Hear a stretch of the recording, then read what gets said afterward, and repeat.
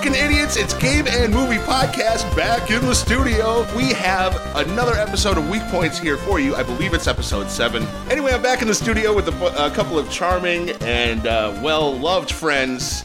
Nate Northway is here to my left. How you doing, buddy? Hey, buddy. I am flattered right now. That's a great feeling to have. It is. Absolutely. Especially coming from you. Well, I mean it. I know.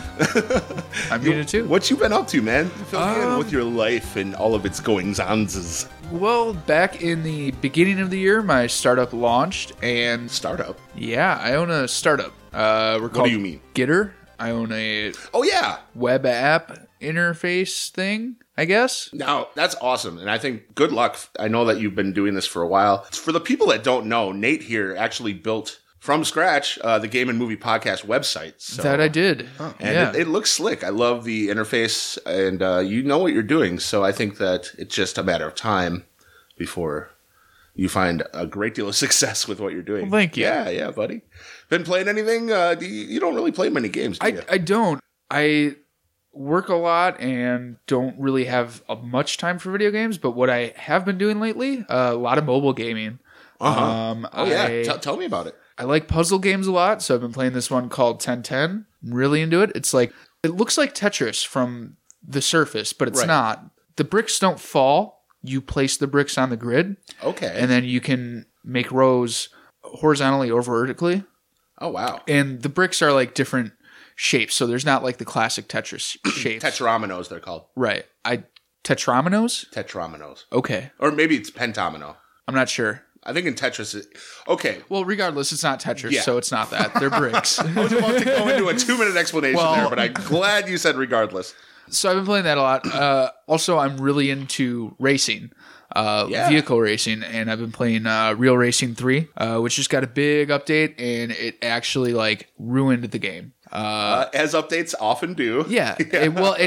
I actually recently found out too, it's an EA game, so it's really not surprising that the update that they pushed is trying to push more of the microtransactions. God, they're so fucking dickish with that. They're infamous for that. I remember when I first downloaded the game a year ago, and it was easy to progress. Mm-hmm. And now it's just every chance they get, they're like, nah, you can't get this with in-game currency. You gotta give us the cash, man. Yeah, give us the cash, or spend fucking $1,000 to earn the special currency. Or wait, they just erase it? Seriously? There's no way to earn it? There is in-game currency still. Yeah. But if you want something nice, you can't just work your ass off at completing things. You could. It would just take forever to get there. There's objects in there. There it is. Okay. Yeah, there's objects in there. You're going to spend 1,000 fucking hours trying to get something that you could just pay $1.99 for, and that's how they squeeze you. Exactly. Some of the objects in there that you can get. So there's two types of in-game currency. There's RS and there's gold. Yep. There's always two types. And the gold, RS is pretty easy to gain. You get RS for every race you take part in. Yep. You get RS for completing tiers. And you use RS to pay for repairs and sometimes pay for upgrades to your vehicles. But gold, a lot of the higher tier, even mid-tier vehicles, you have to use gold to purchase. You can't use RS. And what you buy with your real money is gold, right?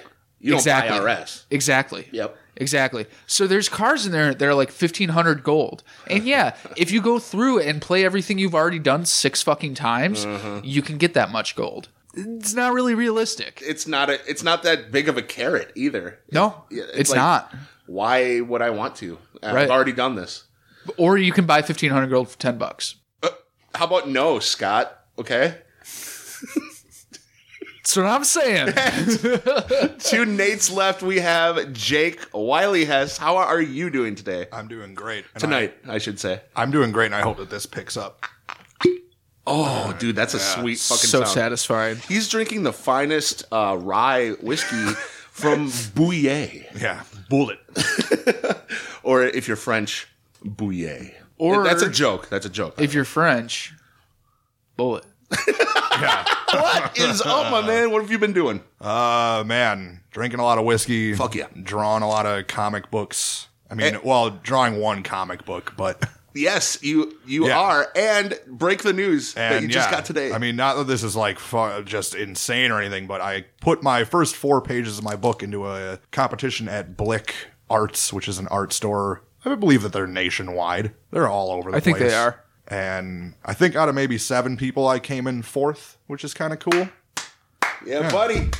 It's a nice start to my Saturday. Fuck yeah. I got a hot lead on a poker game we can go to after this. No, I hate them. Entertainment? Yeah. Welcome to the podcast. I don't play very many video games, and most of the time when I think about playing them, I walk out into our living room area, and then I am about to play something, and then I don't know how to start any of the stuff up, and I go back in my room. I should just sit you down and teach you. I mean, but even then, you'd forget. I know a little bit about like doing that, but I just like look at all the different machines out there, and then there's like buttons to switch shit, and I'm like, I'm just going back in my room. Sometimes, yeah, it's overwhelming. It really is. The choice is there. With me personally, I've been playing a fuckload of Binding of Isaac on the Switch. It's a game that I got this year, and it is just phenomenal. I can't stop fucking playing it. There's something about that game that is unreal, just addictive. It is a mixture of Zelda type dungeon Zelda, where you go screen to screen and it scrolls. All right. And Smash TV, if you guys are familiar with that game, where one joystick controls the movement, the other joystick controls your firing. One of the best games. It's so addictive, and it's a roguelike, and I love it. Also, Enter the Gungeon, which is a gun-based version of Binding of Isaac. All right. And that's not as good, but that's what I've been playing.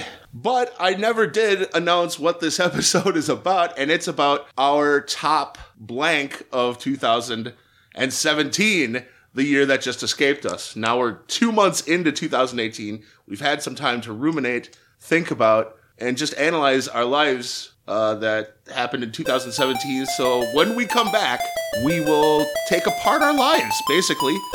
And you're going to hear about 3 strangers' lives. See you in a few.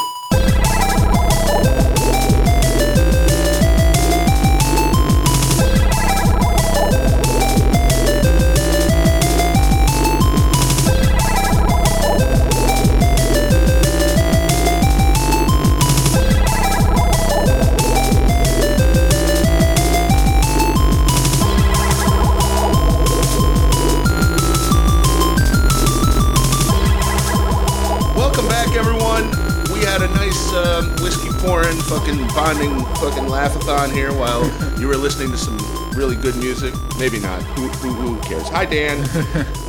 So we're going through the top highlights of our lives in 2017, which could include games, movies, or whatever. So I'm going to get us started here, boys. What do you guys think? Okay. I'm fine with that. Wow, thanks for agreeing. Because I'm just going to do it anyway. All right, well, I'm going to start with my one movie on my list. First of all, it's probably the only movie that I saw last year was Guardians of the Galaxy 2. Fantastic movie. It moved me. And by the end, my eyes were leaking. I don't know, it's something in my eye or something. Anyway, I'm going to go on to the games. I was talking in the intro about The Binding of Isaac. It came out on the Switch. It is just phenomenal. Everything I said in the beginning, the intro there, it just combines for such an addictive gameplay. And I have spent over 140 hours playing this because the Nintendo Switch keeps track of how long you play games. And wow, that game has just captured my imagination. It's also very disgusting. If you can, the game is? Yeah, okay. Like it's based around shit and like. Yeah. Well, I mean, it really, like, right. there are like living piles of shit that hop around and shoot at you. And there's like all sorts of gory imagery too, but it's in a cartoon-esque style where it's not really offensive. You know, it's these pieces of shit have googly eyes and, you know, mouths. And so is this a spin-off of Conker's Bad Fur Day? I am the great mighty Pooh, and I'm going to throw my shit at you. Something of Tish for my... There's another verse to there. I love that you beat that boss by throwing rolls of toilet paper at him. Fantastic game. Oh, God. My next game is Samus Returns for the 3DS. It's been a long, hard, arduous journey for any Metroid fan out there, and finally, fucking we got a, well, quote-unquote new Metroid game where they remade the Game Boy one into a brand new game, pretty much. Because the Game Boy was, 4 shades of green or gray or whatever? It's the 3DS obviously has 3D, so all these colors, brand new, cave design, world designs, and all new mechanics. So I would almost say they should just start doing that. Just taking Game Boy games that were just bad because it was a Game Boy game, right? And let's make it like a game. Yes. Oh, totally. Like a real game. Yeah. Fuck this Tiger handheld bullshit. Yeah. That definitely turned me on. Something fierce. Beat that and love the ride. Along with that, I don't know. Just love the ride. Turned me on and I love the ride. That game really turned me on. I beat it. Came all over Love the ride. Wow, that was all unintentional. That's fucked up because normally that's my bread and butter. Along with that, the announcement of Metroid Prime 4. Just the announcement. I screamed in my room during the announcement of it at E3. I was watching E3 live in my room. And when that giant number 4 came on the screen, I just had goosebumps all over. I've been waiting so fucking long for a Metroid game. And it's been neglected since Metroid Other M on the fucking Wii. We've gone through a whole console cycle here. We've gone through the Wii U and nothing. So, Metroid back to back. Fucking love that shit. Steam World Dig 2. There's another game. I talked about it in the indie episode with Mark Peterson. This is a Metroidvania style of game. Pardon the phrase. A lot of people hate the phrase Metroidvania. I happen to love it. Yeah, it's a portmanteau. It's fucking fine. It describes what the fuck you're talking about, and those people can fucking suck my dick. Yeah. Portmanteaus are great. Fuck yeah. I love saying it. SteamWorld Dig 2, you gather abilities and items, and you get to places where you couldn't access before. Great adventure game. I beat it in almost one sitting. It was 30, 35 hours, and it was just joyous. Next is the launch of the Nintendo Switch. I notice, everything on my list is Nintendo related, but that's really what I played. The concept of the Nintendo Switch is fucking pure genius. Where they failed with the Wii U, what the Wii U was supposed to be is the Switch. You couldn't take that Wii U gamepad anywhere. I couldn't even play my Wii U on my toilet in my bathroom. It would cut out. The signal would cut out. So the Switch you can take anywhere. You can bring it to fucking Antarctica and play the motherfucker. So that's amazing. You have a portable system. You have a home system. The next game I'm talking about is Super Mario Odyssey. I don't know what else to say about this that anyone else hasn't. It's fucking pure fun. Okay? They broke down the next 2 games here, actually. My next one is Zelda, so I'm just going to tackle these both. Zelda Breath of the Wild and Mario Odyssey. Both of these games are very similar where the new generation of Nintendo is finally come to fruition. The old guard has stepped aside and decided that the young talent can have some now. The 35 to 40-year-olds are the young talent here. In the 60 to 70-year-olds are finally stepping aside and saying, fine, it's your time. And they have proven themselves very well with these 2 games. They both break conventions that both of those games kind of built themselves into a corner here and here. Mario, not so much, because all the Mario series had to worry about was, where do we go from here? After, I don't know, there's new Super Mario Brothers, there's Mario Galaxy, Super Mario 3D World. What possibly could you do after this? If I can. Yeah, I think a very good thing for, especially Mario, that I feel was almost like a reset was Mario Maker. Yes! I think it kind of gave them the opportunity to go, that happened, and now here's this. You're absolutely right, dude. That's awesome. That's a great point. And you can do that forever now. Here's the new shit. Yes, here's the new deep thing. Yeah. Fresh ideas. It's the reset, baby. Yeah. Same with Zelda, too. Zelda was getting too hand-holdy. Here's this. You had your fucking sidekick, always coming up like Navi. Classic in the Ocarina of Time. Hey, listen! And it would just literally tell you what to do. I don't need that. Let me explore. Let me enjoy the game. Well, that's a big thing about games is that now everything is like, this is how you do it. Yeah. You know, and it's like, the joy of old games is the fact that like, what the fuck is going on? Yes. Dude, that's like last night we were playing Twisted Metal and we were both like that. We were. That was awesome, by the way. That was really fun. Haven't played Twisted Metal, but I think both of us probably in the same length of time. It's probably been 15 years for me. The original? Well, we were playing 2. Yeah. Okay. Well, I mean, that's still pretty original. It's not, you weren't playing Twisted Metal Black. Right. Right. No, we weren't. We talked about that last night too. Black, yeah. Yeah, jeez. When was the last time I played Twisted Metal? Probably 3rd grade. I was out of high school. I feel like the Twisted Metal series is literally the WWF of video games. I always for some reason connect those two Absolutely. things. They're definitely like in the same, like they have the same target audience for sure. And an emphasis on WWF, like 90s. Yeah, like, not WE. Very The Undertaker, like Twisted Metal. I don't know, it's just very connected for my brain. Even though I never played wasn't the any Undertaker of those. like The best fucking wrestler. wasn't he like I don't want to say character, but like a spokesperson of Twisted Metal? Fucking maybe. I think he was.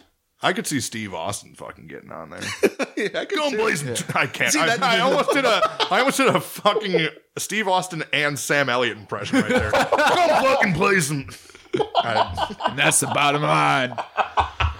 Stone Cold Sid's. I can't do it. Stone Cold Steve Austin Hell yeah, impression. brother. I just want you to keep trying, though, for some reason. The last 3 are from my personal life. Or the last 2. There's only 2 from my personal life. First of all was Tony and Tina's wedding last year. This is the longest off-Broadway play. It's actually technically dinner theater.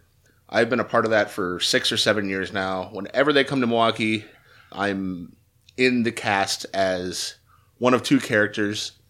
And last year, around February, or actually it was around this time, around Valentine's Day, I acted in that. And it's just such an ego-boosting, amazing thing to do, is act. I don't know if you guys have ever acted. Oh yeah, lots. It's Every day. I think I didn't really number mine at all, but this is definitely number 1 for me. The best of 2017 for me was securing a booth at the Midwest Gaming Classic for this podcast. I had a banner made up. It looks fucking hot as fuck. It's so good with the pink and the black, the logo by Taylor Campbell. Big shout out to him. And it went so well. Like, I was so nervous. I don't get nervous about shit being an old man. Like, it just went so fucking good. And it felt great. It felt, I don't know, like, I felt rejuvenated after that. Like, damn, things are worth doing. Things are worth pursuing. This is fucking amazing. And so that is definitely my top And moment. as a fan of the podcast originally, and now being on it, I have to say those episodes were like some of the most like sincere, just like they're fucking really good episodes of this podcast. Yeah. Like, and you can hear how much fun you are all having. Like it is palpable through a oral.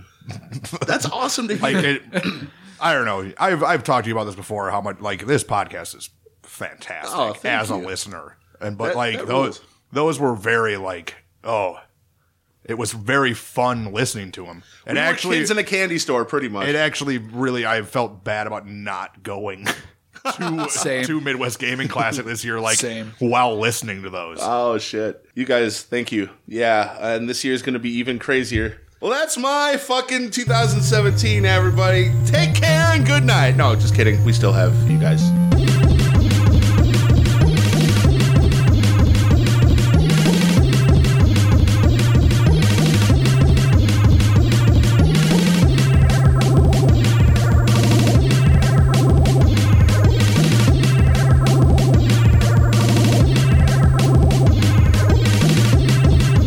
All right, which one of you assholes wants to go first? Or second? I mean, Jacob Wiley Hess, you're up. Tell us all about it. So, with the first time that I was on this podcast, there was a little bit of like, I don't really play that many video games, but it is called Game and Movie, and I watch a lot of movies. Hell yeah. So I'm going to go through my top 10 in order, which I'm actually going to amend after the movie that you really enjoyed in 2017. Yeah. I'm actually going to amend my list. Okay. Not that it wasn't on there, but I'm going to move it up. Oh, wow. I have a strong pull. Yeah, you kind of made me think about it, and I have to change the two orders. You might not be pleased, but it isn't about pleasing me. And I think I'm going to save it for the end, the movie that I thought was the worst. Of the movies that I saw, let's make that, I'm sure there was much worse movies. Oh yeah, there's another Leprechaun that came out. Yeah. But I will almost automatically say the other Leprechaun movie that came out, probably better than the movie I didn't like the most. Shit. Ooh. He's building it up, folks. What's it going to be? You're going to have to suffer through 10 good movies before we get to that one. Yes, suffer through. I'm switching my 9 and 10, and my number 10 is Spider-Man Homecoming.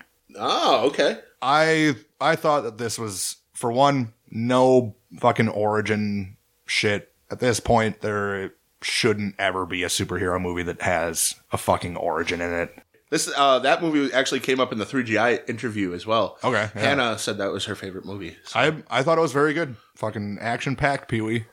Action-packed Pee-wee? Is that a reference that you don't get? No, I have no idea. Pee-wee's Big Adventure. Oh. At the end, when they're watching the movie that was made about his adventure. Wait, that's not about a penis? No. Shit. Tis not about a peen. Tis not about a peen, young squire. I fucking forget his goddamn Apologies, name. my liege. I forget his name. The escapee from prison that he takes a ride from in the beginning of the movie. At the end of the film, he's there with his prison bus watching the movie at the drive-in, and he comes up to hand him a foot-long hot dog that has a knife inside of it. But as he's handing it to him, the guy goes, "Action packed, Pee-wee." And that's. But yes, so number 10, Spider-Man Homecoming.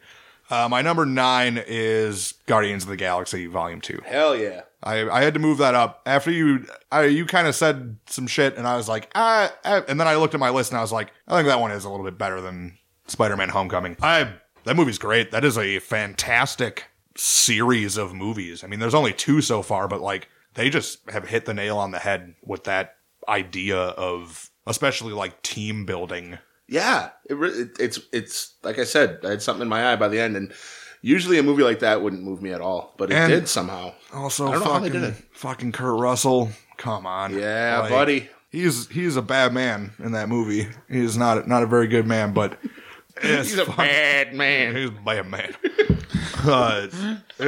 What? Yeah, it was. That's a good one. So. Number 9, Guardians of the Galaxy Volume 2. My number 8 is Logan. Oh. Which, very good end. Solid film. Yeah. Thought very good end to the Hugh Jackman playing Wolverine. Thought there was a lot of good, just like interesting kind of comic book shit. And also like interesting future comic book stuff that like they've never really delved into. I thought the whole Professor X being like, as he got older, his powers just became like uncontrollable based on his old age. Really? Well, there's this that is interesting. There's this thing that they hint at throughout the movie that he started to develop some sort of like brain tumor or something. Yeah. So there was times where he couldn't control his powers, and they alluded to this thing where he like fucking killed like hundreds of thousands of people. That there was some gigantic devastation because he had like a brain aneurysm. And then his powers just, like, ruined 5,000 square miles. Oh, that's so interesting. And I think it was good. And I was a huge, and still am a huge fan of the comic book series Old Man Logan. And I have all the original printings of that comic book. What was that voice? That's my nerd voice. Yeah. I have all the original printings of that comic book, and I bought them every Tuesday when they came out. Yeah, spoken like a true connoisseur. But that was a great series. But based on dumb fucking money and politics, we will never actually have an Old Man Logan because there's a bunch of... I'm not going to get into it. My number 7 is Split. So Split is just a... Not the, like, big twist that M. Night movies normally have, but it's pretty intense. James McAvoy is the guy who played the main villain. And his performance in that movie was, like, pretty unbelievable. He's supposed to have split personalities. Oh, and that's that what it's they're, called. like, Okay. very intensely split personalities. And then at a certain point, I believe it's... also at this point, like, fucking spoilers, I guess. Like, I'm just going to talk about these movies. Yeah, spoilers are never a thing with game and movie. It's ever. also been a fucking year. Yeah. Dude, just watch shit, you fucking peons. Yeah, buddy. I do like to call the audience fucking idiots. That's my name for the audience of this podcast. And there's another podcast that I listen to where the person says, it's not about what happens, it's how you interpret it. And I really believe that like, I'm fine with people telling me spoilers because when I see it, I'm going to react how I reacted. I don't have some fucking magnificent brain where I remember fucking everything and things are ruined because of being told that. Unless, okay, so I agree with you, unless I am super interested in that subject or that form of entertainment or whatever, then my brain is going to remember it, and then it's going to ruin it for me. But, like, I don't know, I'm pretty sure I knew Han Solo died in Force Awakens before I ever saw it. I didn't know how the fuck he died, though, and when it happened, I was like, oh no. Like, still had a visceral reaction, even though I knew at some point in the film he would die. It's not like they fucking, like, at 48 minutes and 13 seconds, like, I don't know, whatever. Split was a good movie, and that's my number 7. Well, that's, great summary. My number 6 is I guess a Netflix movie. It might have came out in some theaters. Fuck, I didn't even think about Netflix. I'm so dumb. Anyway, go ahead. Some of my honorable mentions are Netflix films. Is The Babysitter, which I am a huge fan of horror, which I might... Sounds like an Adam Sandler movie. No, it kind of does. It's totally not. It's it's a kid who like probably doesn't need a babysitter anymore. He's probably like 15 or 16, but like his babysitter is like smoking hot. Oh my god! And he's go ahead. I don't want to ruin this. He's all like, you know, like they get along really well and they have a good. And then like he's getting picked on by bullies and she's like fucking, you know, badass chick and like comes up and like kicks some dude in the nuts or whatever. Oh, but then, like, so he's all, like, into her, and then she's babysitting him while his parents are gone, and then, like, he comes out of his room and sees her and her friends performing, like, a satanic ritual, and then, like, the rest of the movie is, you know, he is basically killing her friends, and I believe eventually kills her, and it's a fucking really well done movie, especially being, like... You thought so? I've especially with, I'm sure it didn't not have that much of a budget. I gave it, like, a... Oh, really? Yeah. All right. Wow. I mean, maybe this is just a difference in taste. I'm definitely not saying that objectively. Well, and I am not qualified to objectively comment on the quality of horror films. Well, I just thought more. I didn't like it. I just more so like there's a thing where I would say in the last 10 years, horror, regardless of how serious it takes itself, has become a satire. Okay. Like, yeah, I can get with that. Almost regardless. And I think that movie was like, took itself quite seriously, but also still realized that like, yeah, this is just a horror movie and we're going to do stuff that's going to be like ridiculous. Like, okay. I think that's why I like really enjoyed that film. It appeals to you, yeah. This is going to set up very well for what I have to say later. Oh, okay. Good. So that's number 6. My number 5 was Wonder Woman. And obviously you saw a trend from 10 to 5. But yeah, a lot of comic book films. Split and The Babysitter were the only two objections here. Whatever. Fucking Wonder Woman was fantastic. I think one of the probably the best fucking moments in cinema of 2017. Damn, high praise.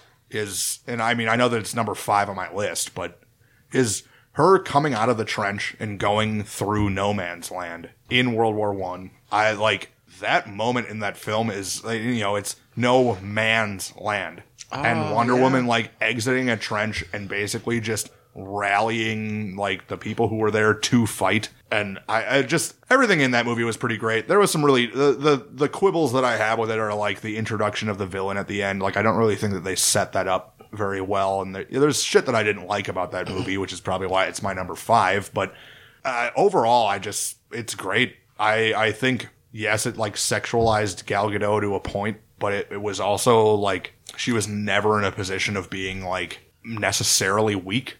Maybe emotionally, but I think that's why it came off a lot better than normally.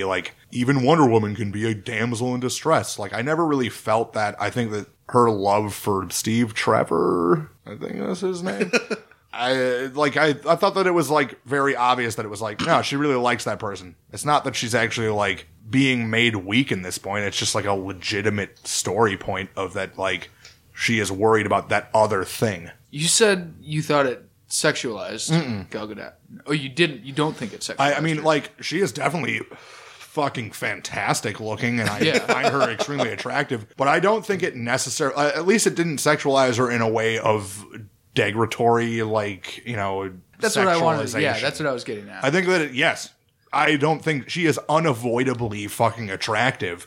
Yeah, because I didn't watch the whole thing. I saw parts of it, and I didn't think that it sexualized her so much. I think it maybe highlighted that women are very fucking powerful. I think that it constantly reassured the point of that no, she is in power. And I think that that's a very good thing. Yeah. Yeah, it's an excellent message. They harnessed it correctly. Also a female director, which, you can always use fucking more of.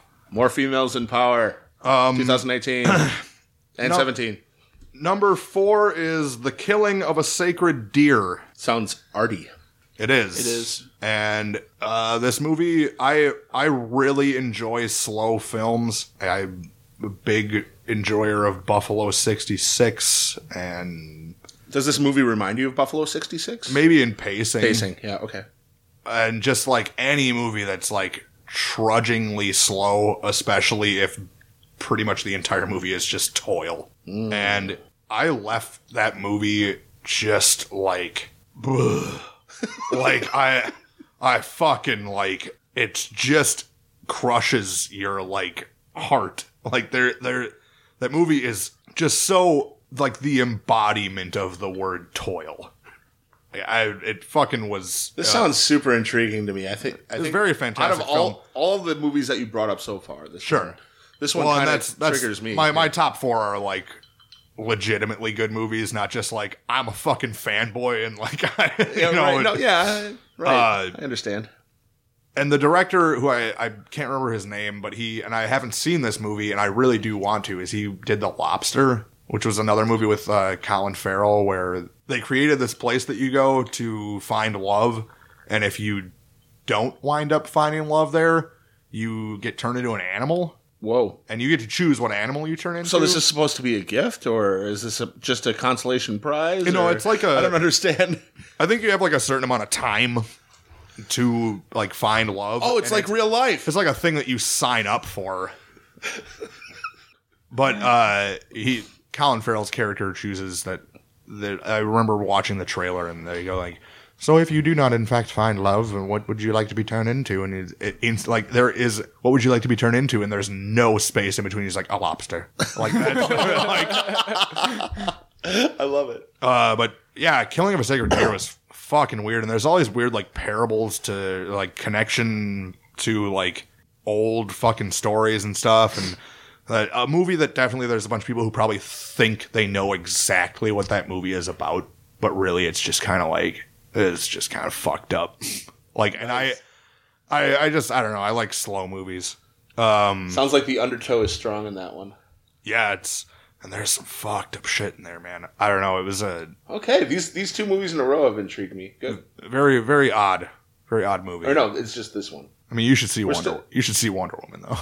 You should watch all these films. So that was 4. My number 3 is The Big Sick, which is Kumail Nanjiani and Emily Gordon, who are a married couple, and this is I guess you would call it maybe a biopic, but it's about like a time in their life before they wound up getting married. And Emily Gordon, this is like a thing that happened to her is I think they were broken up at the time. And then suddenly he heard that she was like in the hospital. Mm-hmm. And then he like wound up meeting her parents through this. And even though they like weren't together, he like, I don't know. It's just it's very true life and very like sincere love story.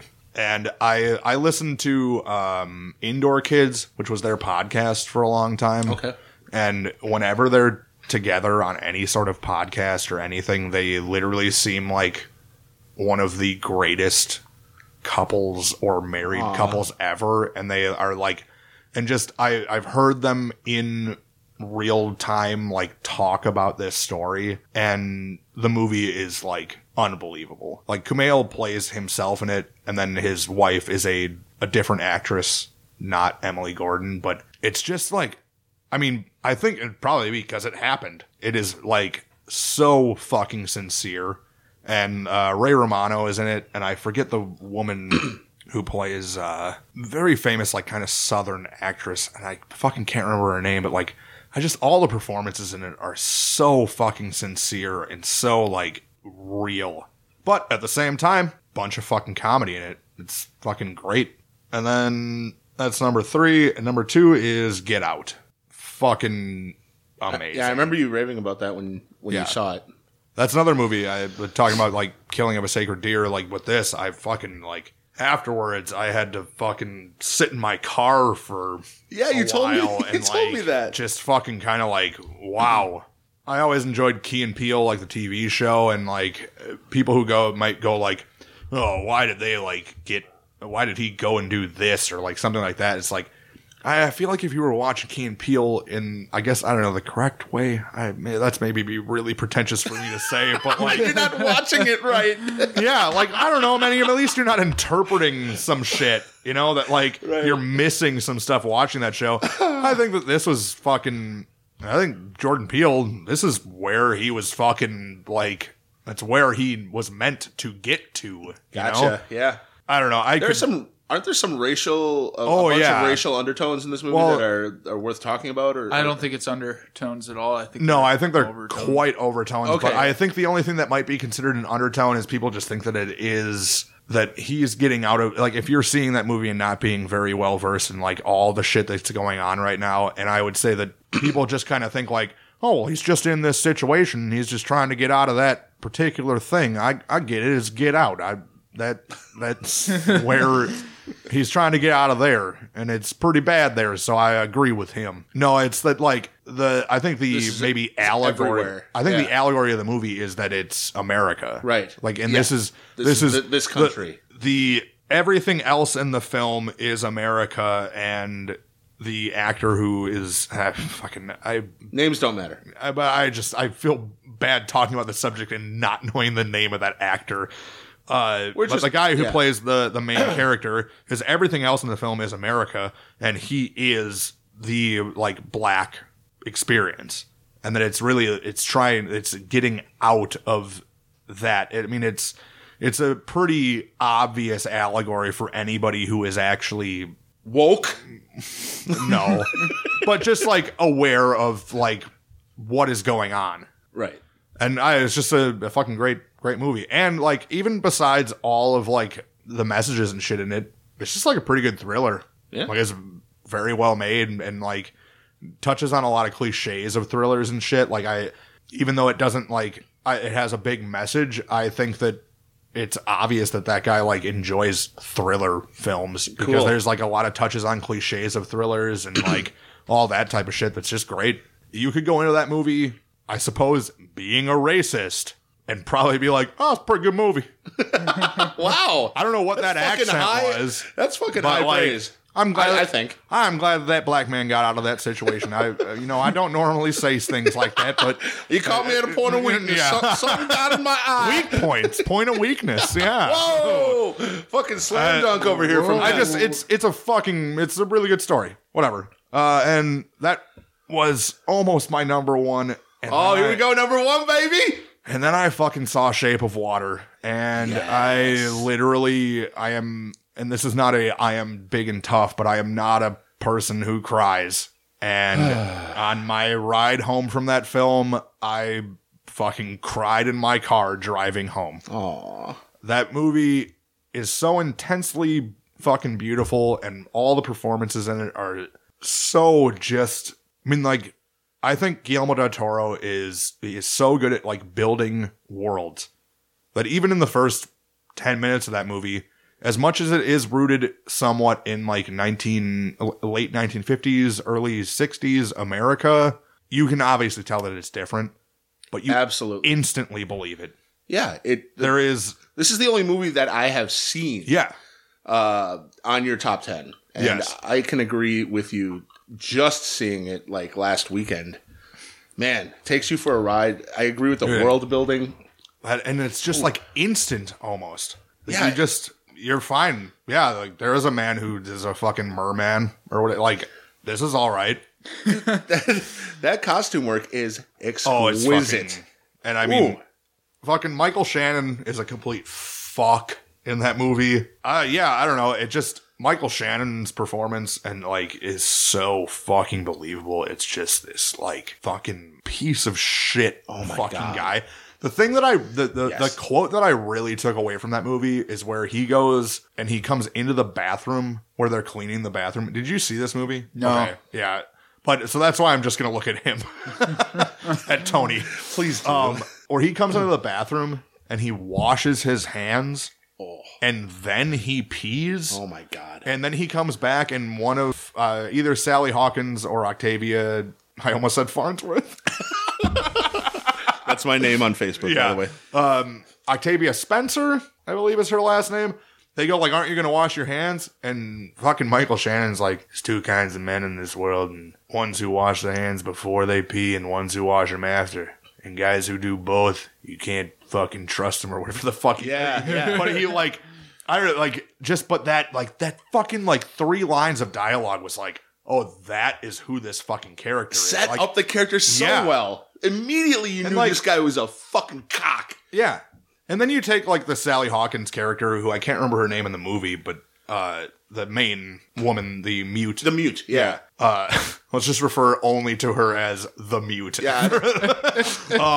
It describes her. But like even the shit like that, like all the stuff of just character building in that movie is like even the people who are like ancillary fucking characters, you still have some idea of who those people are. Like that. Yeah, the casting on that movie was superb. Yeah. And all it took was like one scene for any ancillary character to just like, oh, I get it. Like Octavia Spencer's character where like he comes to their house and her husband is like a piece of shit. Yep. And it's like, oh, I completely understand who that person is now. Like she has to be strong. And she is a strong person in the movie. Yeah. Yes, completely. The small things of like her Sally Hawkins like morning routine thing that they showed like 2 times or 3 times. Mm-hmm. And it just like, you're right at home. You understand. Yeah.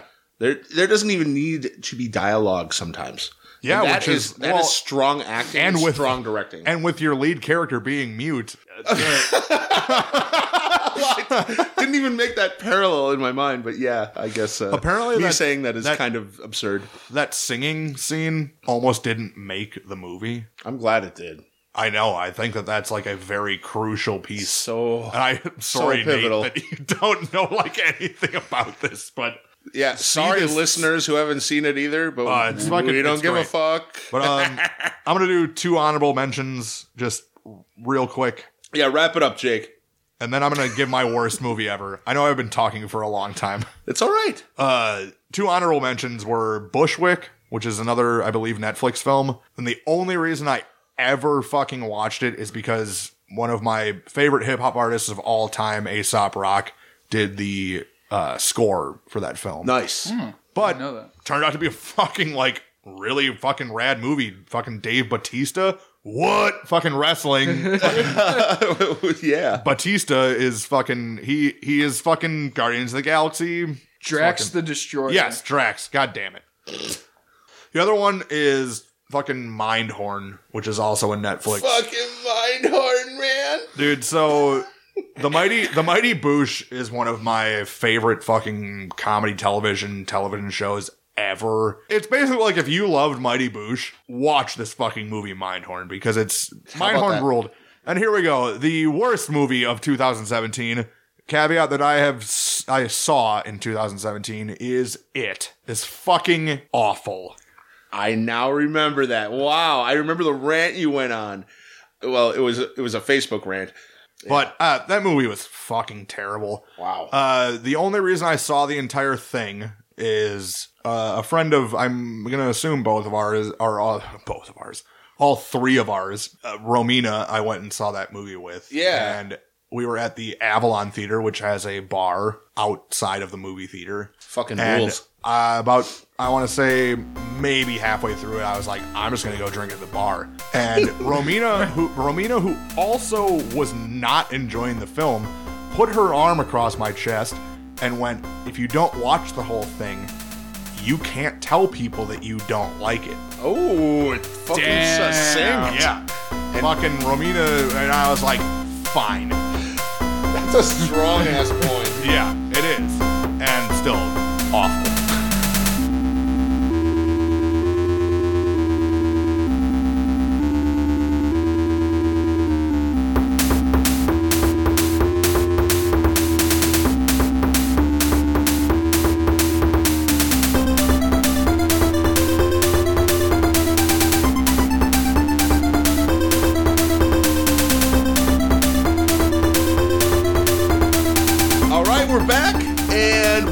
One more person and their best of 2017. Nate Northway. Hey. What made your life great in 2017? You. Oh! Big boner. That too, yeah. So I'm going to start off with life things. And just to go off of what you ended with, Jake, I moved out of a house I thought that you were going to talk about It. Oh, I am. Yeah. I am. I moved out of a house in West Milwaukee and moved back to River West after being out of the neighborhood for about a year and a half. Moved in with two people that I kind of knew, and now it's just awesome living with people my own age again and being close to things that I want to interact with. With that, I changed jobs, stopped working at Target, started working for Forward, and have been loving it the whole time. Forward is a courier service, by the way. Yeah, so I deliver stuff on my bike all day, and it's awesome. And also just in general, like connecting with people again it was cool. Yeah, you were way out there, dude. Like, yeah, and I've been trying to be, and like I've definitely like my mental state has improved tenfold since this time last year. Yeah, that rules. That aside, movies. So I'm not a huge gamer, like we discussed in the intro. Sure. So I'm just going to talk about movies, and I'm sorry if this is breaking rules, but I'm going to talk about television as well, episodical. There's no rules, baby. I didn't even think about that. So you fly high, baby. During this whole, I'm glad I got to go last because I did shit to prepare for this.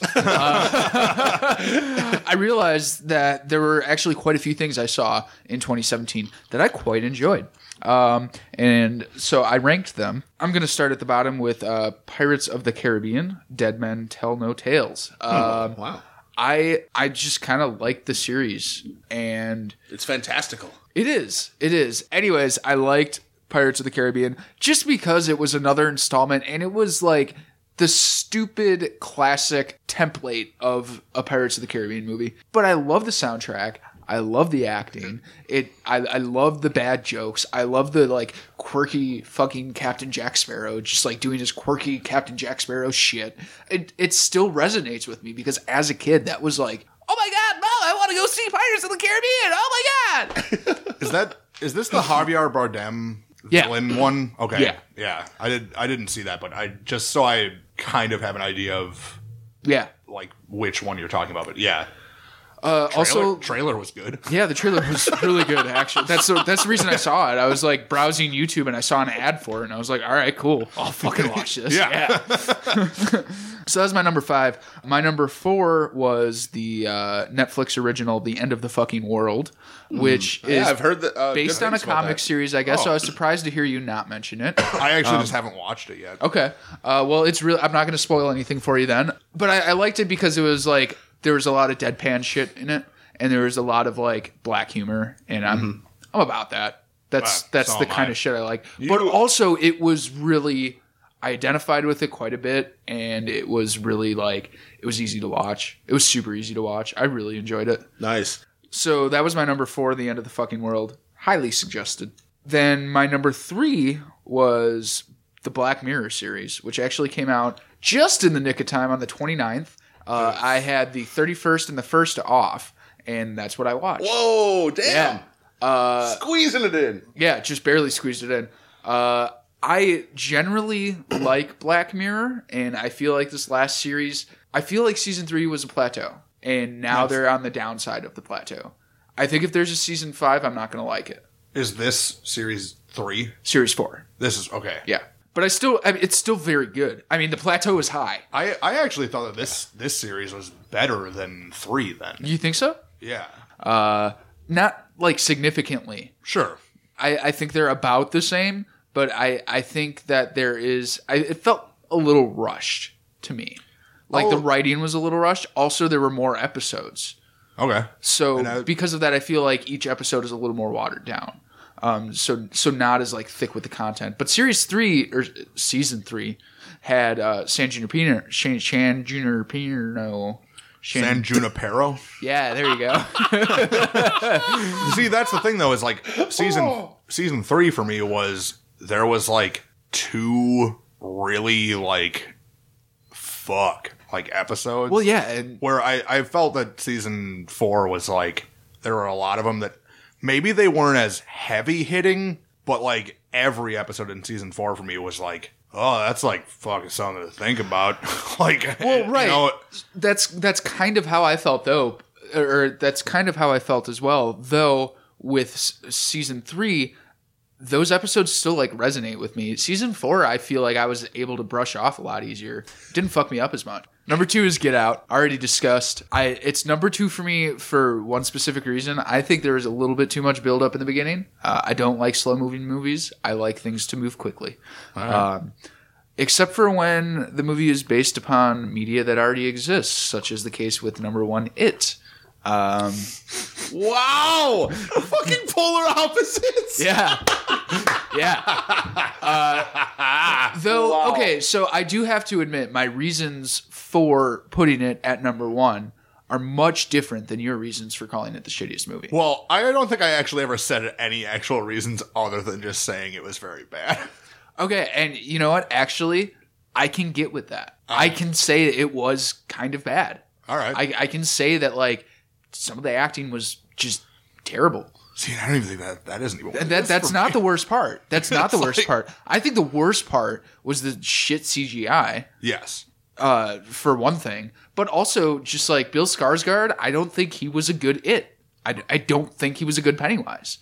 I think he had potential to be a very good Pennywise, but he just like, especially when you put it up against the miniseries or the original film, he was no Tim Curry. Just the miniseries. Right. But the reason I put It at the top is because that is like, wow, that shit is like a primal fear of mine. And sure. I think like the more media that exists about it, the more I'm able to be like, all right, I can fucking do this, you know? And I could have maybe put it actually on my list of top 10 if you're going to talk about, I think that movie was ambitious. Sure. But like, I tried real hard.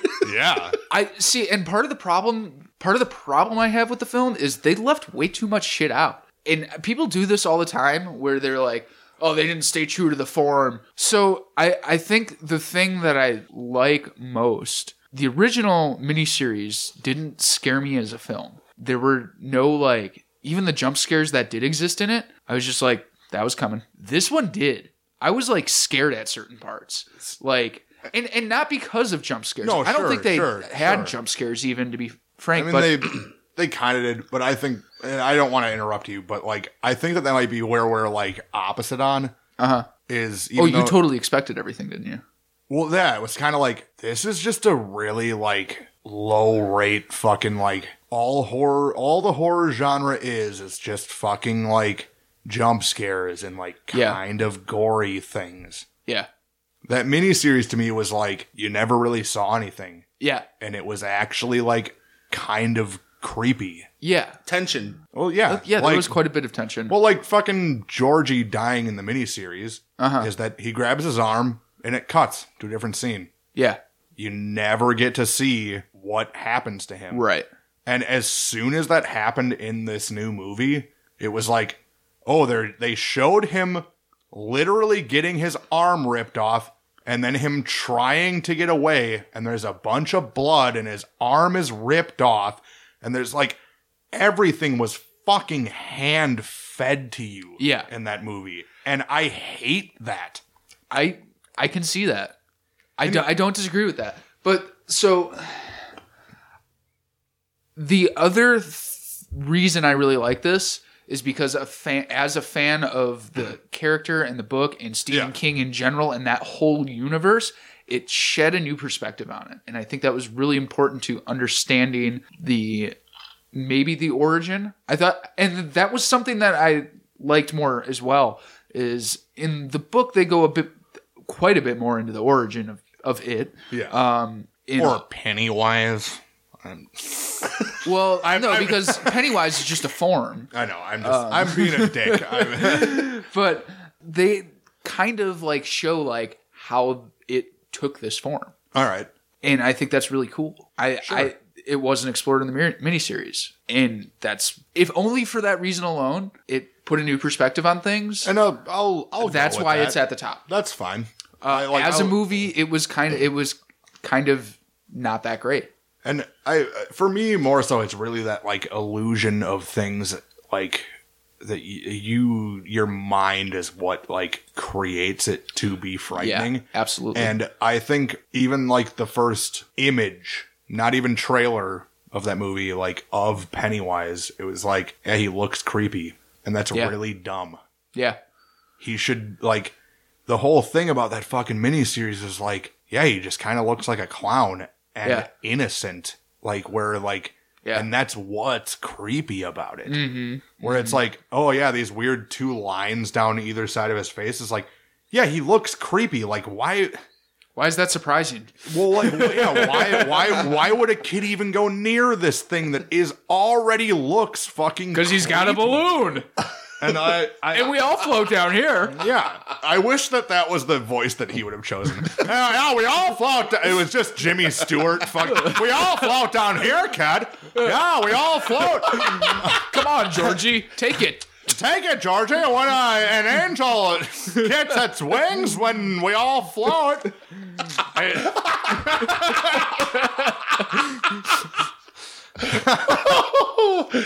You guys, I've become a really piece of shit in this last like fucking half an hour. So now that I've spoken my objective terms towards it, completely subjectively, one thing I'm into is urban exploration. Side note about that: there was actually a film done about my friend Robert for a UWM grad student's final project that I was also in. So that's going to be my honorable mention, is that. Hell yeah. Part of the urban exploration that I do is exploring tunnels in Milwaukee. So about 2 weeks after seeing it, we went to a tunnel on the north side, and somebody had put a series of red balloons on the side of the tunnel. Shit. So I was walking through there and I was like, fuck, shit, fuck. Oh, God, there's another one. Oh, shit. That's awesome. I would almost cool. I would almost say that like the hype around that movie I enjoyed a lot more, immensely more than the actual film. You know, like in that way where you're talking about like, you're doing urban exploring and it's like, oh yeah, that fucking It music. Oh man, this is fucking creepy. Fuck this. Fuck that. That is cool. That is so cool. I think that's one of the cooler things I've heard in a while, that someone actually did that. Oh yeah. And then when we left on the way out, so the tunnel we were in is called Pillar because there's a room about halfway through the tunnel where it's under an intersection, and there's this massive pillar in the middle of it to support all of the weight above the chamber. And on this pillar, we put Robert had reflective material that he cut into eyes. Into the shape of eyes, and he stuck it on there. Shut the So when people are coming in, and it's around a bend, so when people are coming in with torches, they see that. Oh my god! Yeah, it's great. It's so good. No, and in the same vein, like when we were, I wouldn't say when that miniseries was coming out because I don't think I was even born when that miniseries came out.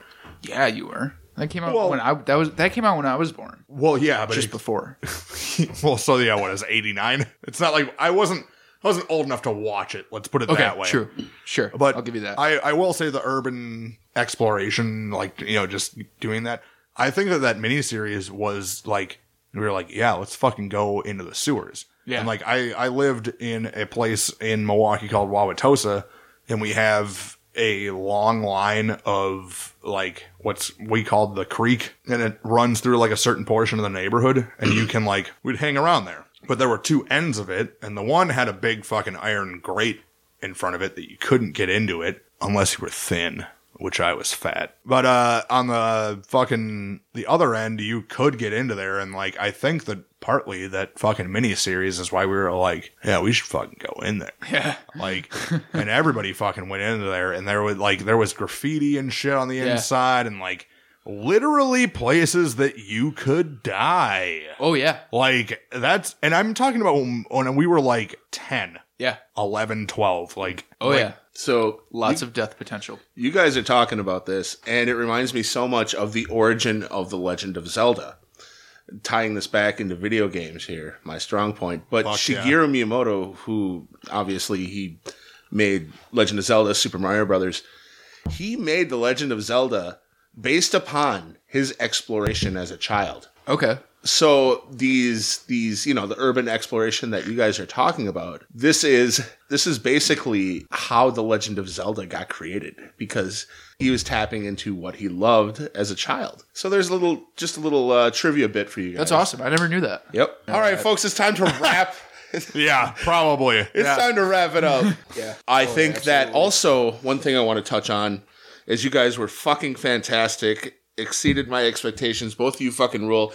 And you really brought the movie to Game and Movie. Thank you both. Thank you for having me. Yeah. You're welcome. Quick send-off here.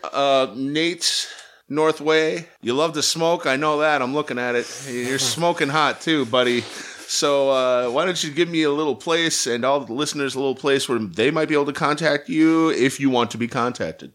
If you want to contact me, I'm available at 8675309. Hell yeah. No, that's not true. Area code first, please.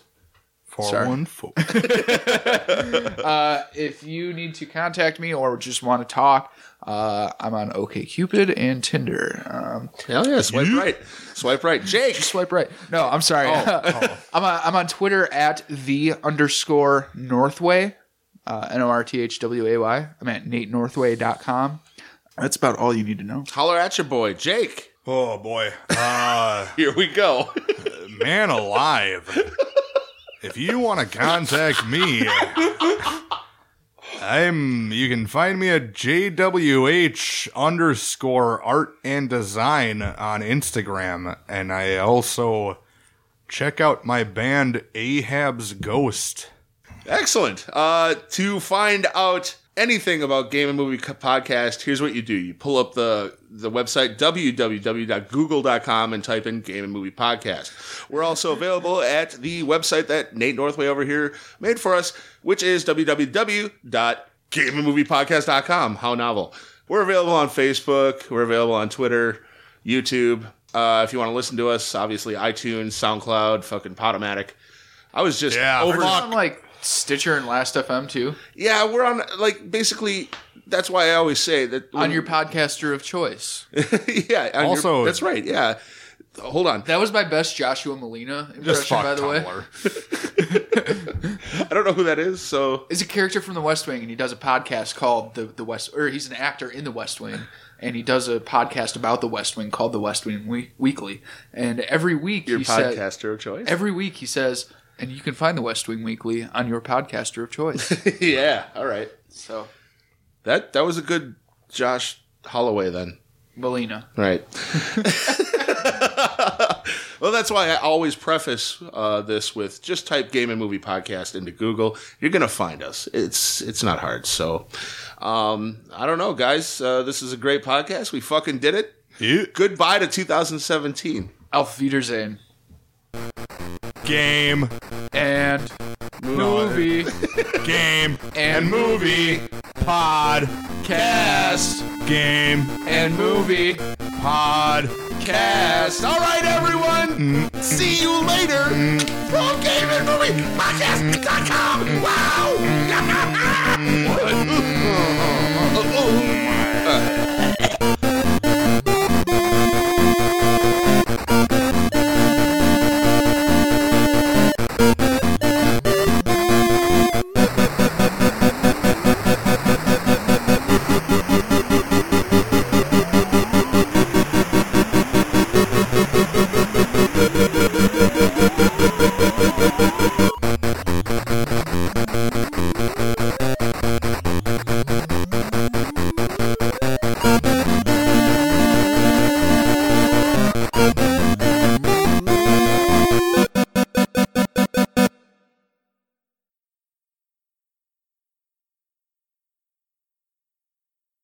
There's nothing worse than coming home after a long day of work and finding a cold meal. Before you think about giving your wife what for, maybe you ponder going down to Jenkins McKinley Burger Barn and General Grillery. The place where a man's appetite goes to die.